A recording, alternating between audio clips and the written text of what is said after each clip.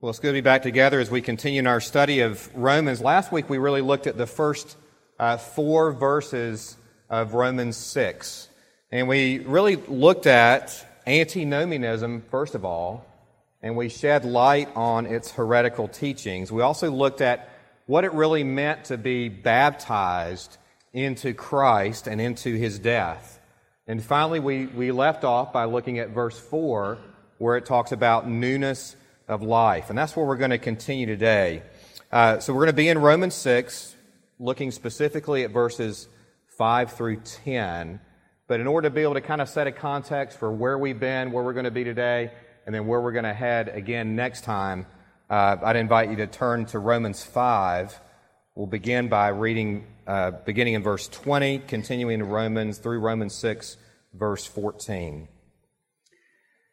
Now the law came in to increase the trespass, but where sin increased, grace abounded all the more, so that as sin reigned in death, grace also must reign through righteousness, leading to eternal life, through Jesus Christ our Lord. What shall we say then? Are we to continue in sin that grace may abound? By no means. How can we who died to sin still live in it? Do you not know that all of us who have been baptized into Christ Jesus were baptized into His death? We were buried, therefore, with Him by baptism into death, in order that, just as Christ was raised from the dead by the glory of the Father, we too might walk in newness of life. For if we have been united with Him in a death like His, we shall certainly be united with Him in a resurrection like His. We know that our old self was crucified with Him in order that the body of sin might be brought to nothing, so that we would no longer be enslaved to sin. For one who has died has been set free from sin. Now, if we have died with Christ, we believe that we will also live with Him. We know that Christ, being raised from the dead, will never die again. Death no longer has dominion over Him. For the death He died to sin once for all. But the life He lives to God. So you also must consider yourselves dead to sin and alive to God in Christ Jesus. Let not sin, therefore, reign in your mortal body to make you obey its passions. Do not present your members to sin as instruments for unrighteousness, but present yourselves to God as those who have been brought from death to life, and your members to God as instruments for righteousness. For sin will have no dominion over you, since you are not under law, but under grace. So again, we talked about the importance last week of being baptized into Christ Jesus and being baptized into His death. Because of that, we have newness of life. And so we're going to carry on that same theme today, as Paul does, in further discussing newness of life in verses 5 through 10. I want us to consider this under 4 headings. One is union with Christ in His death, verse 5. Union with Christ in His resurrection or His life, verse 5. We're going to look at the old self in verse 6, and then the new self in verse 7. First of all, let's consider the unity we have in Christ. Paul stated previously in verse 3 of chapter 6, we were baptized into Jesus Christ and into His death. It makes sense then that if we've been baptized in and with Him, that he would go on to further discuss unity, specifically the unity that we have in Christ Jesus. So he says in the beginning of verse 5, for if we have been united with Him in a death like His. So what does that mean? Well, let's talk about Christmas, because that has great meaning for our topic today. Tomorrow we'll be celebrating Christmas. The fact that God sent Jesus incarnate to earth to be born as a baby in a manger. Why did He do that? Well, Jesus had to be born in order to live. That is, He had to be born in order to live a perfectly obedient life, satisfying the demands of the law that we could not live. But furthermore, Jesus also had to be born to die. He had to be born so that He might bear God's wrath against our sin and endure a sin-atoning death for sinners like you and like me. So it's impossible as we think about the baby in the manger, it is impossible to think about that without thinking about the end result. And that is what's accomplished, reconciliation with God the Father and eternal life with Him. Now, there's many people today that choose not to link the two events, His birth and His death. I know someone recently who began attending meetings with Jehovah's Witnesses. And unfortunately, she has now considered herself part of this cult. The Jehovah's Witnesses are growing at a rapid pace. About 1% of members leave each year, but they're growing by about 3% each year. What do they believe about Christmas? Well, they believe Christmas is not approved by God and is rooted in pagan practices and rituals. They also believe that when Jesus was born, He was merely human and not God incarnate. Now, while they do commemorate Jesus' death, they do not commemorate His birth. So what is our answer to this biblically? Well, first of all, Colossians 2:9, for in Him, that is Jesus, the whole fullness of deity dwells bodily. The word there for fullness carries with it the idea of sum or total. Of course, the word for deity there refers to the nature and attributes of God. So as we think about Jesus coming to earth as incarnate, the incarnate Jesus was the sum total of who God was and is in His nature and attributes in bodily form. John MacArthur notes that Jesus was born to die. Listen to this quote that he goes on to write. It's appropriate to commemorate the birth of Christ, but don't make the mistake of leaving Him as a baby in a manger. Keep in mind that His birth was just the first step in God's glorious plan of redemption. Remember that it's the triumph of Christ's sacrificial death that gives meaning to His humble birth. You can't truly celebrate one without the other. So as we celebrate Christmas tomorrow and we gather around with our family members and we're remembering the fact that God sent Jesus incarnate, let us also remember, tell our children, family members, remember ourselves, yes, but He was sent for a purpose. And what purpose was that? To reconcile a people that God had for Himself to God the Father. And so Jesus was born to die, it's true, but our sins died with Him on the cross. And that's why, in part, Paul is writing in verse 5, we have been united with Him in a death like His. Our sins have been nailed to the cross, and we bear them no more. Now, I don't want you to dwell on this, but just think about your life before you became a Christian, and think about maybe an old sin pattern that you struggled with. Maybe it was jealousy. Jealousy is nailed to the cross. Maybe it was anger. Anger is nailed to the cross. Maybe it was pride. Pride is nailed to the cross. Maybe it was lust. Lust is nailed to the cross. Jesus bore our sins. It reminds me of that wonderful hymn, It Is Well With My Soul. We find these lyrics, my sin, oh the bliss of this glorious thought, my sin not in part, but the whole, is nailed to the cross, and I bear it no more. Praise the Lord, O my soul. So yes, we've been united with Christ in His death. And in part that means that our sins have been nailed to the cross, and we are united with Him through that. It really reinforces the idea of what Paul writes in Colossians 2:13, and you who were dead in your trespasses and the uncircumcision of your flesh, God made alive together with Him, having forgiven us all our trespasses by canceling the record of debt that stood against us as with its legal demands. This He set aside, nailing it to the cross. So we've been united with Christ in His death, but Paul doesn't stop there.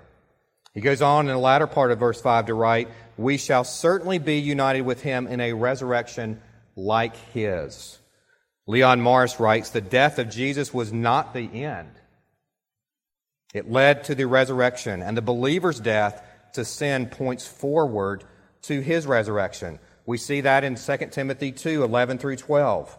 The saying is trustworthy, for if we have died with him, we will also live with him. If we endure, we will also reign with him. Morris goes on to write, Paul is primarily concerned with the present, the here and now, moral life of the believer. This is part of the argument that we should not continue in sin so that grace may abound. He's emphasizing that the believer has already risen to new life. But there's another sense in which the consummation will take place at the future resurrection of the dead. What does he mean by that? Well, in one sense, our bodies will be resurrected from earth to heaven, but in a sense, we have already been risen because of the newness of life that we have in Christ. So we have unity in Jesus' death. We have unity in Jesus' resurrection. And now we turn to verse 6.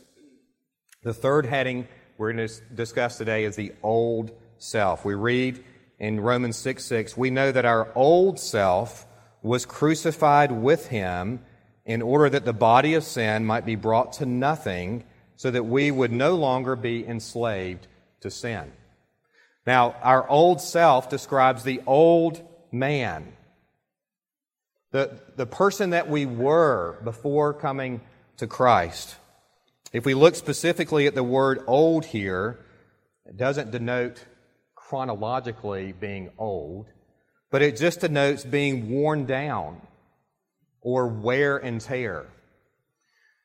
Now, I look at x-rays every day in my office, in my practice, and where I'm able to see if there's osteoarthritis in a person by looking at their x-rays. Osteoarthritis literally means inflammation of the joint around the bone, but how does it get there? Well, it happens in most of us as we get older with age, and it's literally called the wear and tear arthritis. Well, that's what Paul's kind of getting at here with the term being old. It's the wear and tear. It's the old man that's worn out from sin. And it's what he's referring to here. The old self, worn out by sin, is now gone, though, he says. It's gone. It's been crucified. And therefore, it's not something that should be desired any longer.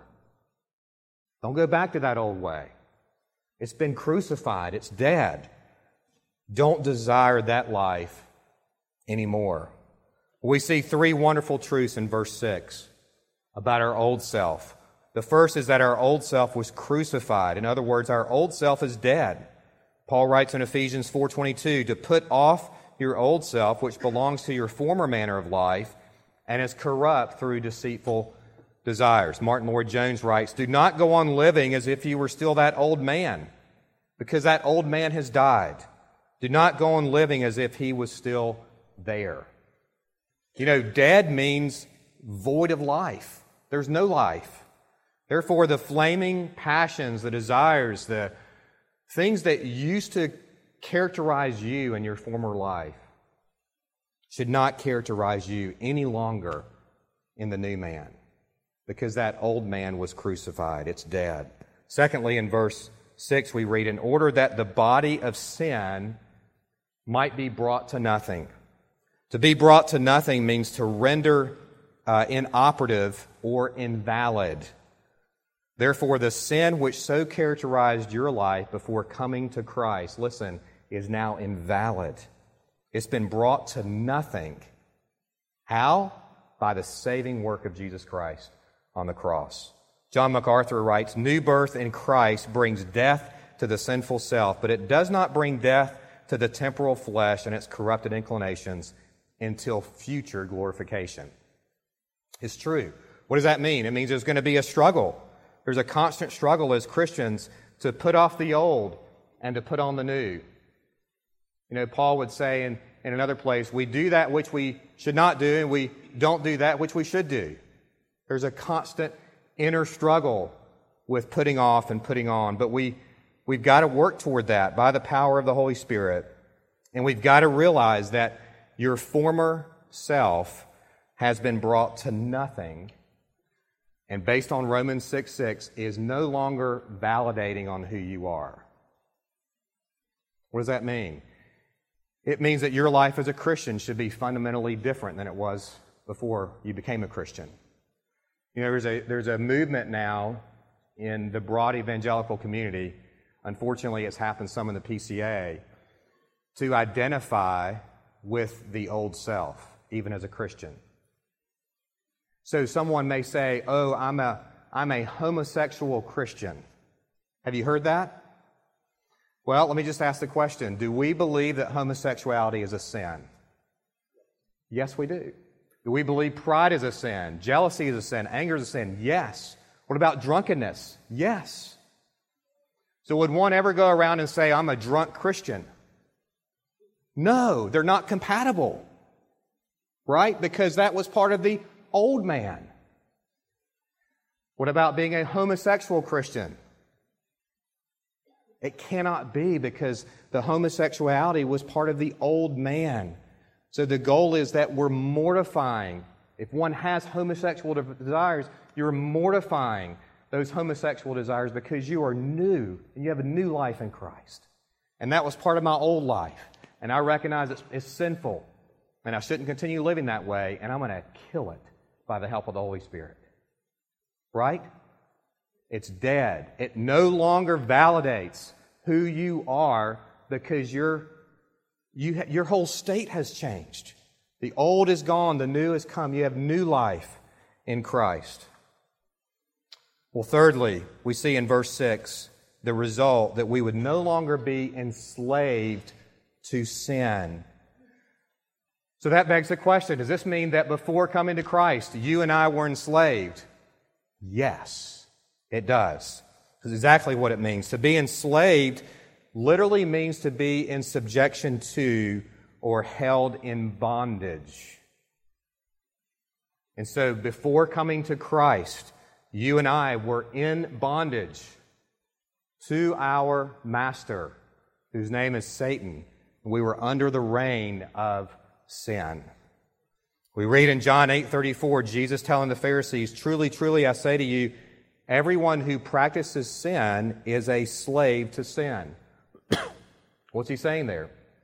Well, he's saying that we are born in sin. We're born with a sin nature. It's our natural proclivity as humans to sin. And so we are enslaved to sin in our natural state. But the Christian life is continually putting off and putting on the new. Putting off the old, putting on the new. This is the very essence, in fact, of sanctification as we seek to grow in holiness and become more and more like Christ. Colossians 3:5-10.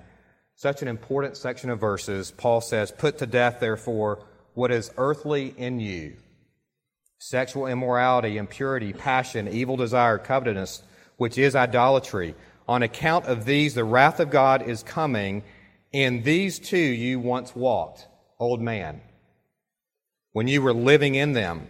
But now," that would be but now that you are in Christ, "but now you must put them all away. Anger, wrath, malice, slander, obscene talk from your mouth. Do not lie to one another, seeing that you have put off the old self with its practices, and you have put on the new self, which is being renewed in knowledge after the image of its Creator." Putting off, putting on. Well, the fourth thing I want us to see today is that we have new life.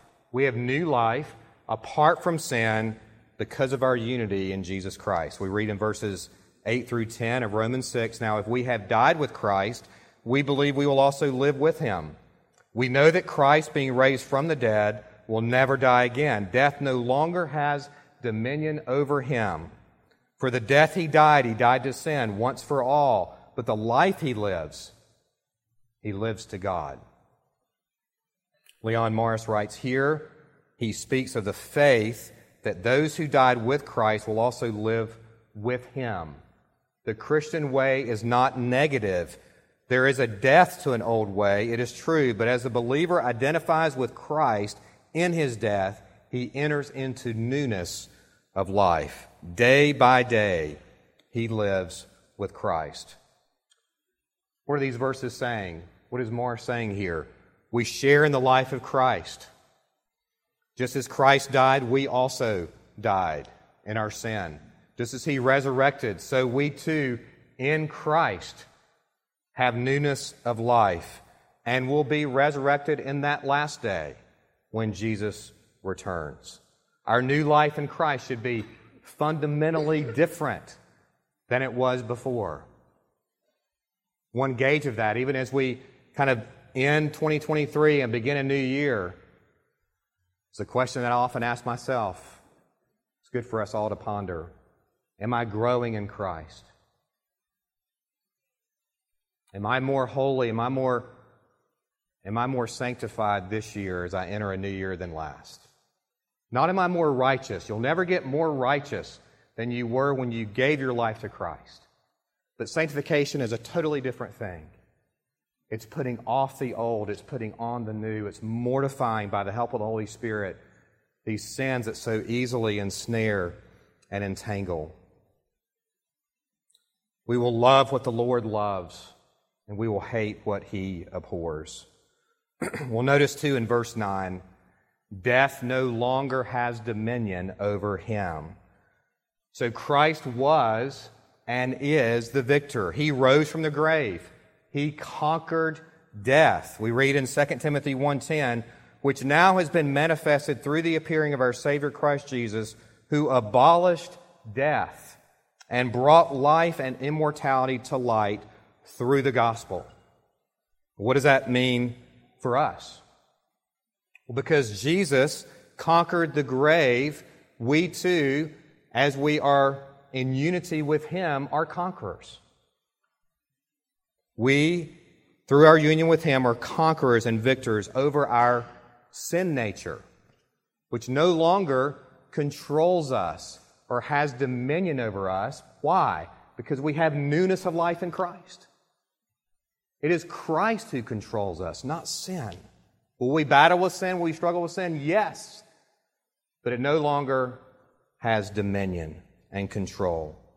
Because our sin died when he died, we have new life because of his resurrection, and we can say no to sin.